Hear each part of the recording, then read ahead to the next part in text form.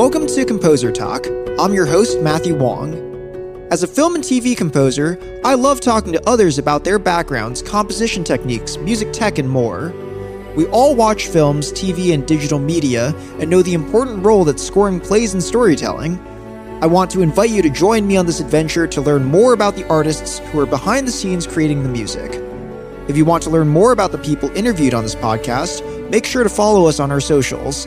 And if you enjoy Composer Talk, please take the time to rate and subscribe to the show on Apple Podcasts, Spotify, or whatever your preferred listening site is.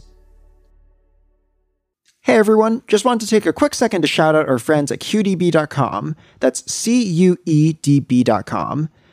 QDB is a cloud-based software that allows you to make your own customizable cue lists for spotting, composition, orchestration, mixing, and cue sheet delivery. If you'd like to try it out, use the code ComposerTalk for 15% off for 1 year. Our next guest's score mixing credits include Netflix NGDH's Thai horror film Ghost Lab, focus feature drama Blue Bayou, Netflix's Cobra Kai, and HBO Max's documentary feature Tina. He has become a recognized face in the music scoring industry for specializing in recording and mixing music for films, TV shows, and video games. His work on Netflix's Golden Globe and Emmy Award nominated series Ozark earned him an Emmy nomination for Outstanding Sound Mixing for a Comedy or Drama Series in 2020. I'm so excited to welcome on my friend, and the mixer is Phil McGowan. Good to be here. Yeah, good to see you. You too. So Phil, I mean, we've known each other for a couple of years now, but yeah, I was just kind of curious about like when you first, had an interest in music and if there were any engineers, mixers, that kind of thing that inspired you from a young age. Yeah, I mean, I discovered score mixing in high school. I had been playing music for a while. I mean, everyone in my family played music. My mom actually has her music education degree, and my dad played keyboards and organ, just sort of not professionally, but they both grew up playing music. And then my sister started taking piano lessons when we were kids, and then I wanted to. So I've been playing music since I was a little kid. But I started getting interested in film music somewhere around junior high school. I think it was really actually video game music that first got me into it. I was a huge fan of Myst and Riven. And I got those soundtracks like at Barnes and Nobles or something back in the day. I just saw them on the shelf. I was like, oh, I like those games. I'm going to listen to that music. And I kind of was really interested in that kind of vibe and music that's not, that just kind of sets the tone and mood and things like that. And then I started noticing music in films and things like that, and really got an interest in film music and film sound. I was really like a DVD junkie when I was in high school. I'd always get the bonus feature, ultimate edition, whatever version of any film I wanted to see, so I could get all the bonus features and get a little window into the industry. Because back then, this was, mid 2000s, YouTube had just started. There wasn't a pure mix. There's no mix with the masters. There's nothing like that to really immerse yourself into the world before you kind of dive into it. So then I decided that I wanted to study engineering and possibly composition and stuff like that formally. So I discovered Berklee College of Music and went there from 2006 to 2009. Originally, I was going to do a dual major with MP&E and film scoring, but then I decided I didn't really want to write professionally, that really my forte was mixing and engineering. It's one of the great things about going to a school like that, where there's just tons of talent everywhere. It kind of puts you in your place naturally, because there's other people that just kind of have a knack for certain things that you maybe thought you were good at. And I kind of realized.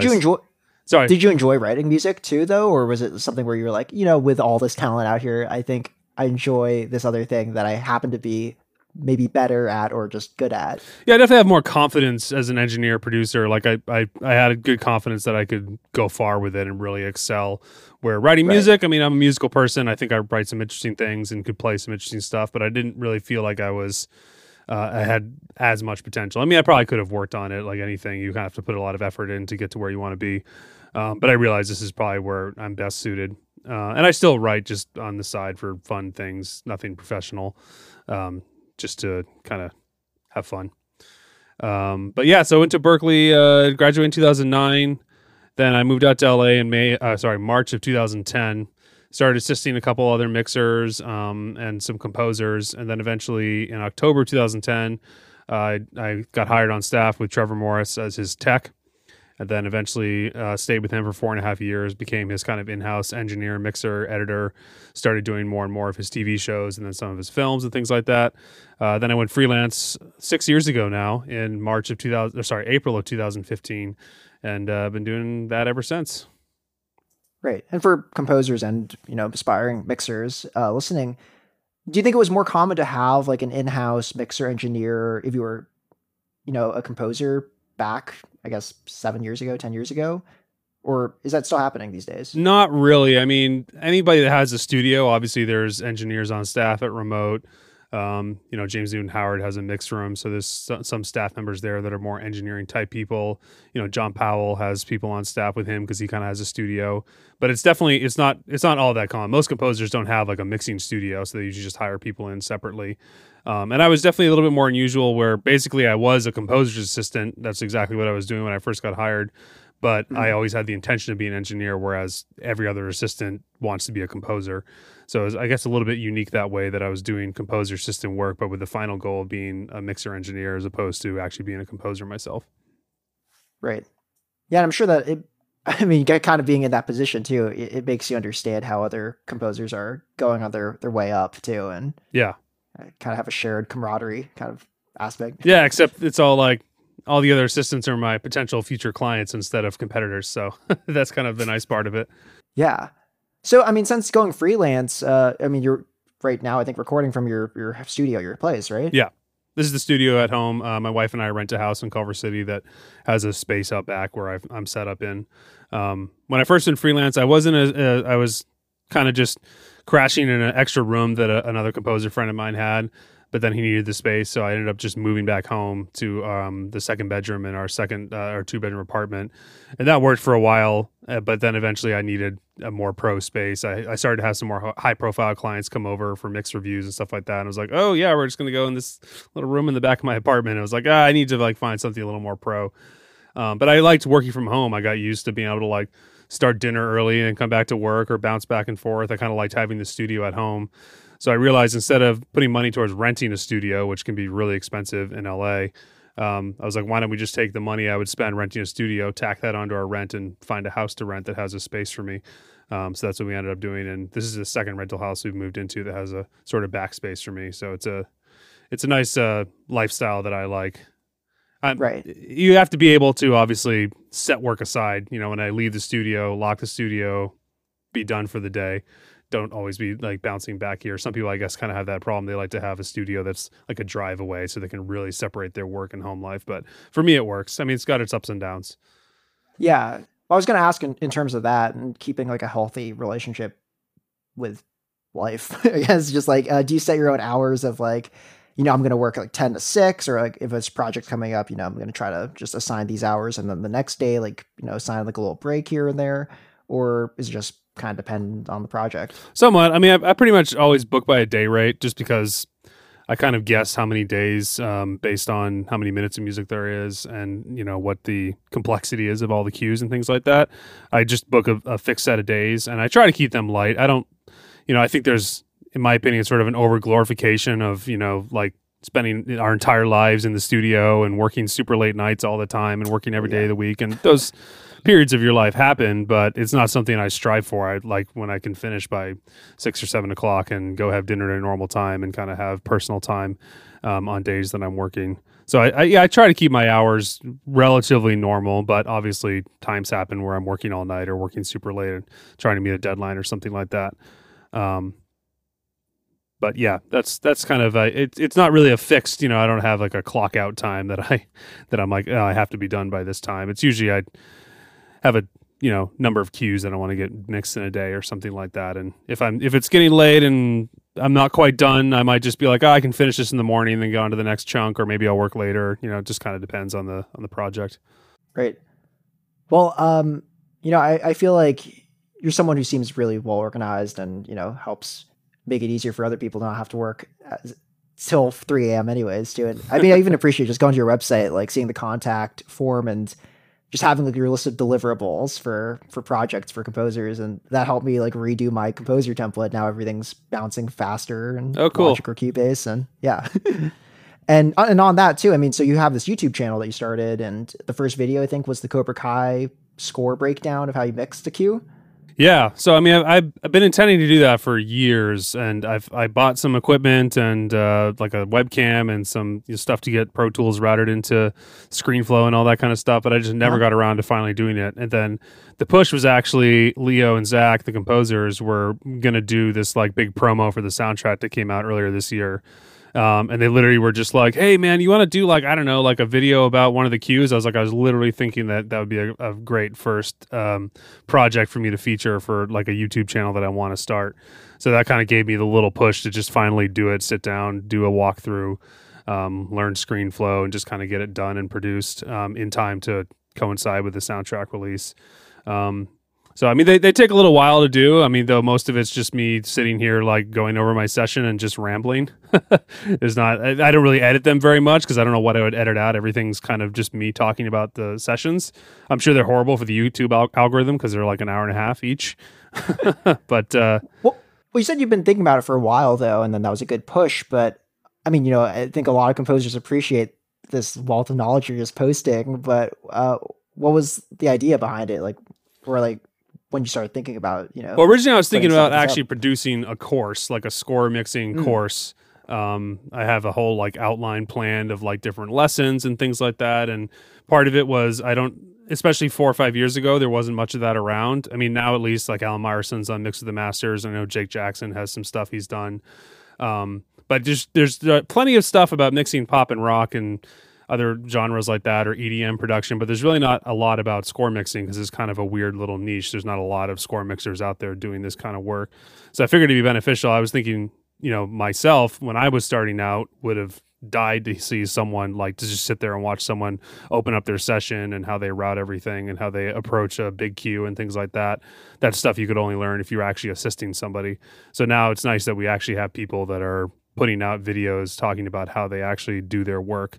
So I figured I'd just join in on that and kind of share my knowledge. And, I have a certain way of organizing my sessions and routing and things like that I think are pretty beneficial for both mixers and composers, just kind of the way I organize my buses and all my stems and things like that. And yeah, literally it's video for nerds. I didn't expect many people would actually want to watch it because it's pretty specific to just mixing film music. But yeah, I lay it all out there. I don't try to dumb things down or anything. It's kind of intended for people that have at least a decent knowledge of what mixing is and Pro Tools and engineering and stuff like that. Yeah. Well, also on top of that, I mean, even for people mixing pop or whatever, it's kind of fun with the cue you showed off that it is that quintessential like Cobra Kai sound, where it's like half rock band, half orchestra, and yeah, just figuring out how to keep. I mean, two things that on their own kind of fill a whole frequency spectrum, and that can be a full production, but then how to navigate deciding what's the featured element of a mix at certain times. That's a pretty complicated thing. Yeah, that show is so fun because it literally crosses. I mean, I've mixed electronic music for that, rock stuff, 80s hair metal, 80s pop stuff, and then obviously there's a lot of the orchestral score.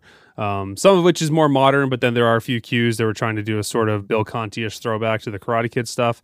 So it's kind of fun. Some of the cues they wanted me to try to sort of match the sound of that movie. So maybe a little bit less of a happy face EQ on the orchestra, a little more mid-rangey, a little more 80s sounding. So yeah, that show's been a lot of fun, and I kind of get to flex all my mixing muscles. Sure. How'd you meet Zach and Leo too? I met them when they were both still assisting Chris Beck. Chris and Casey Stone, his engineer, would rent Trevor's mix studio when I was still working there. So I got to work on R.I.P.D., the first Ant-Man. What else did Chris mix there? Muppets Most Wanted. I think it was just those 3 movies. But I think throughout all those films, Zach and Leo were assistants. So I was like the guy having to get all the prelays and stems because I was building sessions for Casey to mix with. So I was in contact with them. And then Trevor's studio in Santa Monica was right around the corner from Chris Beck's studio. So they would come over all the time, and I just kind of became friends with them. And then I think the first thing I did with them was this another YouTube show called Sing It, which was like a parody of American Idol or X Factor or something like that, which was really fun because, actually, I think I didn't do any of the score stuff because that was all pretty simple and they just sent that directly to the dub. But they produced a lot of the songs that were sung on the show. So that for me was just mixing a bunch of cover songs to have sort of a pseudo live feel, because it was all the vocals from the characters in the show. And then we recorded drums, bass, and guitar up at Energy Studios in the Valley. And just, it was like Britney Spears and Christina Aguilera and all these like hits that we're kind of doing new versions of as if they were on American Idol or X Factor or something like that. And that was, I think, the first thing I did with them, which was 2016, 2015, pretty early on when I first went freelance. Nice. Yeah, it also seems like a lot of the composers you work with tend to be repeat clients, and that you really do establish a great working relationship with composers you work with. Yeah, those guys, I still do work with Trevor when he's got bigger projects that need a lot of mixing done. And then my main guys are definitely Danny Bensi and Sander Jurians, who are the Ozark composers. They are probably like 60, 65, 70% of my work now. They've gotten really busy. So I feel like every mixer kind of has their main couple of clients that give them most of their work, and then we fill it in with whoever else comes along our way and wants to hire us. Yeah. I'm assuming that's a thing that, grows with time, but do you have any advice for anyone looking to, whether it's their mixing engineer or just someone looking to get on a composer's team and help out, like how to, I guess, help or show that you want to like help serve their projects and, make everything as smooth as possible? I mean, take as many opportunities as you can just to learn, because really to get good at anything, orchestration, composing, mixing, whatever it is, you really just have to do it a lot. Obviously, it helps to have some sort of compensation. And, we've had a lot of debates recently in the community about whether or not you should work for free ever. I think early on, I definitely did some projects either for free or for super cheap, just because I needed the experience, and it just helps build up your credits. Because that's really, I think, what most people, when they look to hire you, whether it's a director hiring a composer or a composer hiring an orchestrator or a mixer or a musician or something like that, they're going to go look at your credits. They're going to see what you've done if they don't know you already. And so to build up credits, you have to find some way to kind of get experience and get some projects under your belt, I think. So, yeah, finding ways to make ends meet, but at the same time, just taking on as many projects as you realistically can. Obviously, some things you come along, it's just not worth it. It's not going to do anything for you, or just not the right fit or something like that. Yeah. And the credits thing is funny because I feel like, I don't know, equating it to something like buying a guitar or something, like, if it's a Fender guitar, you're going to spend $500, you kind of know what you're going to get. But you go to a custom guitar builder and you give them $5,000 and it takes 3 months longer than they told you at first, or it's just never done, because you wanted something and they couldn't add that feature in to your guitar. It's kind of like with a composer, you want to pay them. And on the studio side, you want to get a great score that's, done. If there's orchestra, that everything was recorded and sent in properly for a dub. And that, you can't really prove that sometimes unless you've just done it before. Yeah. Which is kind of the horrible paradox of trying to get your foot in the door. Yeah. And it's similarly with like a mixer or someone, even if they could kill on the first thing you throw at them, it's just, you don't have that assurance of it until you just look at their credits list and say, oh, well, this thing was that I need. Yeah, totally. And then it's also these days, I think it's, marketing yourself to a certain degree. I don't think you need to like spend lots of money with a huge like social media marketing campaign or something like that, but really just kind of getting your face in the industry, going to events, or obviously being on Perspective or, any other forum around that's full of composers and other potential clients. As far as mixers, I doubt composers really find any work on Perspective because they need directors to hire them and none of them are on there. But just kind of getting your face in the industry and just meeting as many people as possible, because that's where a lot of work happens for everybody, I think, is you're at some party with another like friend of yours that works in the industry, and you strike up a conversation with a director, or I strike up a conversation with a composer and talk about what I do or recent projects I've worked on, and then like, oh yeah, like why don't we like give me a call and then maybe we can work together or something like that. Those little moments. Obviously, you have tons of those interactions that never go anywhere, but sometimes one of those is what sparks, opens a door to a client that might be a long-term client or something like that. So just kind of getting your face out there, I think, is really important. Right. Well, I mean, even going back to what you said about how you met Zach and Leo, at that moment in time, they weren't going to be able to hire you for projects. But, I just love that you probably presented yourself in a way where you just seem like a really chill guy. Because, the way I know you, and, they want to stay in touch. And then when the opportunity does come up for a budget and, you know, the ability to up the game sonically and they need a mixer, they'll think of you first. Yeah, and that helps too that, you know, they saw me working with Casey, who's a very established mixer. Right. And I was very involved. So I knew how to technically get it done, because that's obviously a big part of being a score mixer is not only are we expected to make it sound good, but there's a lot of technical things we're expected to know to deliver it properly with everything in sync and at the right frame rate and sample rate and stems organized correctly. And, you know, there's that kind of whole half to my job where it's almost a lot of technical, custodial, organizational work in a way, but it just has to be done or else things are just going to be a mess at the dub. Yeah. Yeah. It's funny that in that regard, a lot of the job is just saving money at the dub or at the recording stage too. Yeah.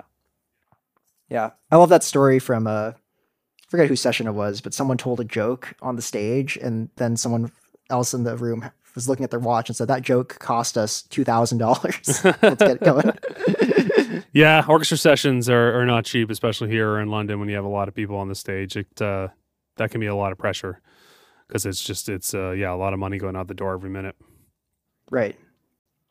Anyways, I'd love to keep going on. I just want to ask some stuff about Tina real quick before we go into the last segment for the podcast. But yeah, man, it's just like, it's so great to see. I mean, kind of what we mentioned earlier with film and TV music. It runs all over the place, genre wise, style wise. So, I mean, have you worked on anything that even seemed kind of similar to Tina? And like, can you talk about the challenges with a project like that? I mean, the score was nothing too out of the ordinary from Danny and Right, Sonder. yeah.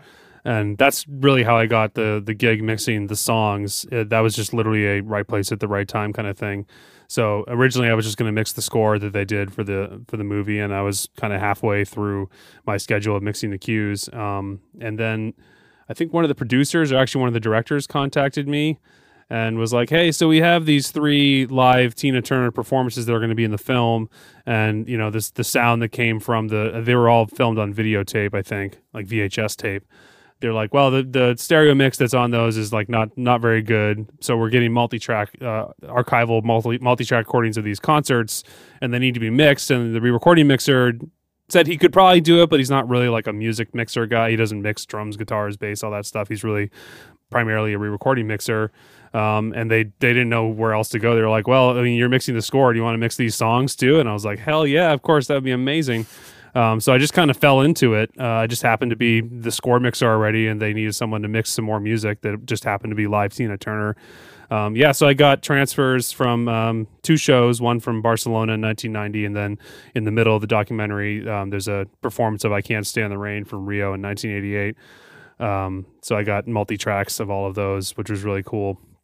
And I actually got to mix just plain old songs, like a band thing, live, which was really cool because I actually started out in live sound. That's kind of where I first started doing audio stuff in high school. I'd, you know, volunteer at festivals or like kind of, you know, just do live events around Maine where I grew up and kind of the New England area. And then I actually toured with a band when I was in college as their engineer. So I kind of have a live sound background. So that's kind of a perfect combination of like my live sound roots plus film mixing and then music stuff. And, you know, it was a surround mix of all this live Tina Turner stuff. So that was really fun. Yeah, for sure. And it sounds like schedule wise too, it was kind of like you did score first and then these songs. So it's like a nice little separation, I'm sure. Yeah. I mean, fortunately that was last year. That was like almost a year ago, like July, August, when we were actually producing the film. And my schedule wasn't super busy because COVID kind of had slowed things down. So I was like, yeah, I got a couple extra days to do these song mixes. And for Barcelona, actually, you know, I only needed 2 songs. That's the beginning and the end of the documentary are from the same concert that I mixed.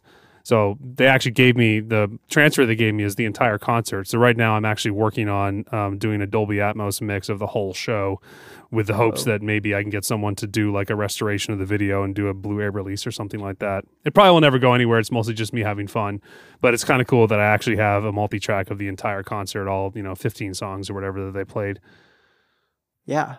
Amazing. Well, for the last segment of the podcast, we usually go to Tech Talk, a segment where let's have a tech topic and you say as much or as little as you want. Fortunately, you already have a YouTube channel where you kind of do that. So I'd love to propose a segment where we list off things that annoy you from composer sessions that you think could be done better, and or suggestions on how composers can make their mixes better based off certain topics I'll list off, if that's cool with you. Okay. Cool. So the first one I have here is strings. Strings are actually usually pretty good. I feel like string libraries have come a long way. They're usually the best sounding sample wise. Cool. Is it the woodwinds or the brass or something else then? Yeah. I mean, brass is pretty good too, though. It really depends. I feel like brass samples are really good they're amazing at one thing, which is if you want that huge, giant, triple forte, 12 horns, Zimmer sound, they'll nail that. But sometimes samples are a little tougher to get subtleties with. I guess I'm trying to think. There's not really anything in particular that composers do regularly that I wouldn't like about how they deliver to me, other than just kind of having organized separation of things. This is something that I go over in my sort of delivery guidelines. But for orchestra, usually I don't need everything split out. It's fine if it is, but I don't need like every single full ensemble patch that you use. More just like I need at least strings long and strings short separately, and then probably at least high low, if not the sections kind of spread out. Though usually once people read my guidelines, and they're pretty good at delivering that to me. I would say actually for composers, both with producing their own projects and then sending stuff to me, less is more with mixing and with processing. I've had some composers deliver me stems where it's there's like. The orchestra has tons of compression on it. I mean, I personally rarely ever use compression on orchestra unless I'm actually trying to get this like hyper-produced like short string sound. I'll maybe use a little bit of compression, but in general, and this also extends to bigger mixers than me that I used to assist. Like nobody really compresses orchestra, so sometimes I'll get these like hyper compressed and maximized string tracks or orchestra tracks with tons of EQ that just kind of sounds a little wacky. And usually, I think probably less is more. You can kind of do a little bit less with some of the demo mixes that composers are doing. Gotcha. Well, actually, in that case, then, do you feel like composers have gotten better at mixing in the past, or like since you started, assisting? And if that's the case, like, what do you feel like a great mixer can bring to a composer who already has, pretty good sounding stuff? It depends on who it is. I mean, I think there's still really good composers that are kind of terrible at mixing, and there's really good composers that are great at mixing. I mean, it's definitely kind of a different skill and a different knack that some people have and some people don't. So I don't think much has changed, except that everyone these days has at least a good understanding of mixing and a good understanding of mixing techniques, and they know what compression is, they know what EQ is, they know different reverbs, types of reverbs, things like that. So it's definitely easy for me to talk about mixing with composers because they understand what I do. But even I've, I mean, it's true. There are some projects that I get where I listen to the demo mix and I'm like, I'll definitely make it better. And a lot of times a big part of what I'm doing too is taking their stereo mixes and doing 5.1 or 7.1 mixes, for a film dub. But, yeah, I always feel like I can at least add a little polish and kind of make the score throughout an entire episode or a film a little bit more consistent. Composers sometimes aren't the best at keeping their monitoring level consistent, so cues will kind of be all over the place volume-wise sometimes, like outside of even the dynamic range that's appropriate with different music cues. So that's part of my process too, is kind of evening things out and kind of getting the whole score to be a little bit more consistent throughout the whole project. And then just, adding that little bit of polish, using some, different variety of reverbs on different elements. Some composers, I'll notice that they just have like one medium hall. They just put everything on, all the synths, all the perk, or it's just like sort of their rough writing verb. So I'm going to use different spaces for different elements to kind of give a little more depth and dimension to their cues. There's just further stuff that honestly, there's no point for a composer really to, unless they're really interested in it, to like get that nitty gritty about mixing things, because they really are focusing on writing the music. Right. It's funny when you were just saying that just now. I almost thought of it as kind of similar to like what a mastering engineer does on an album. It's like you're just given that level of consistency to every track, so it's not like, all of a sudden like something is way louder on one cue and then the next cue, you can't hear the entire thing. Yeah. And I mean, really, in the end, I feel like I'm always trying to bring, and this is something I'm stealing this from Alan Myerson. Like, I feel like a good scoring mixer is kind of bringing the cue the last like 10%. Like, it's a very important 10%, and it's the final sort of cherry on top. But it's, obviously composers have worked very hard with the directors or producers on their projects to make sure that the music is serving the picture correctly and is doing something that is suitable to the story. So I do have to pay a lot of attention to the ref mix and making sure that the spirit of the ref, as it were, is still there, that the general balance of, like if the composer had a lot of prelay elements like guitars and synths and things like that in the forefront, the orchestra is more of a sweetener.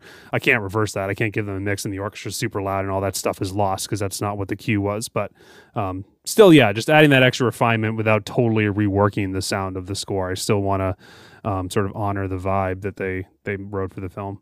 Yeah, that's an interesting thing because there was I can't remember what movie it was, but there was some cue where there was a banjo that I thought was really cool. I could tell it was live, and I think the orchestra might have been programmed, but the banjo was just the center of everything, and it was just so loud in comparison to the orchestra. And I was thinking, this is kind of funny, it's like, wouldn't be the case in the real world. But I guess with mixing, it doesn't, yes, I guess with a lead vocalist and a drummer, the drums are generally going to be louder in real life anyways. It's always a funny kind of thing. Yeah, I don't find many film scores really take a truly classical approach anymore where the score is really intended and orchestrated and written to be functional as a full orchestra playing in a room.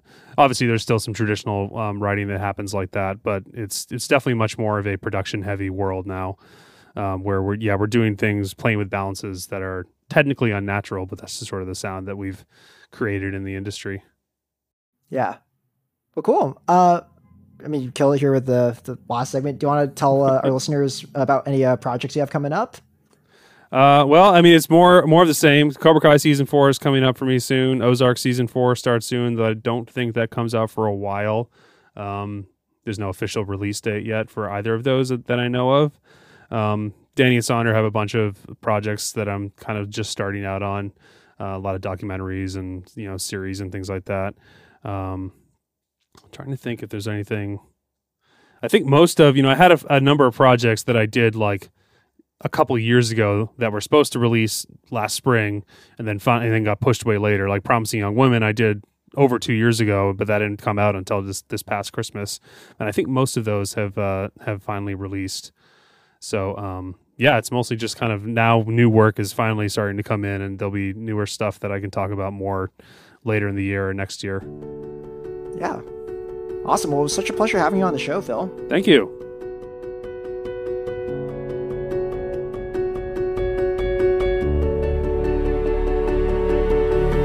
Thanks for listening to this episode of Composer Talk.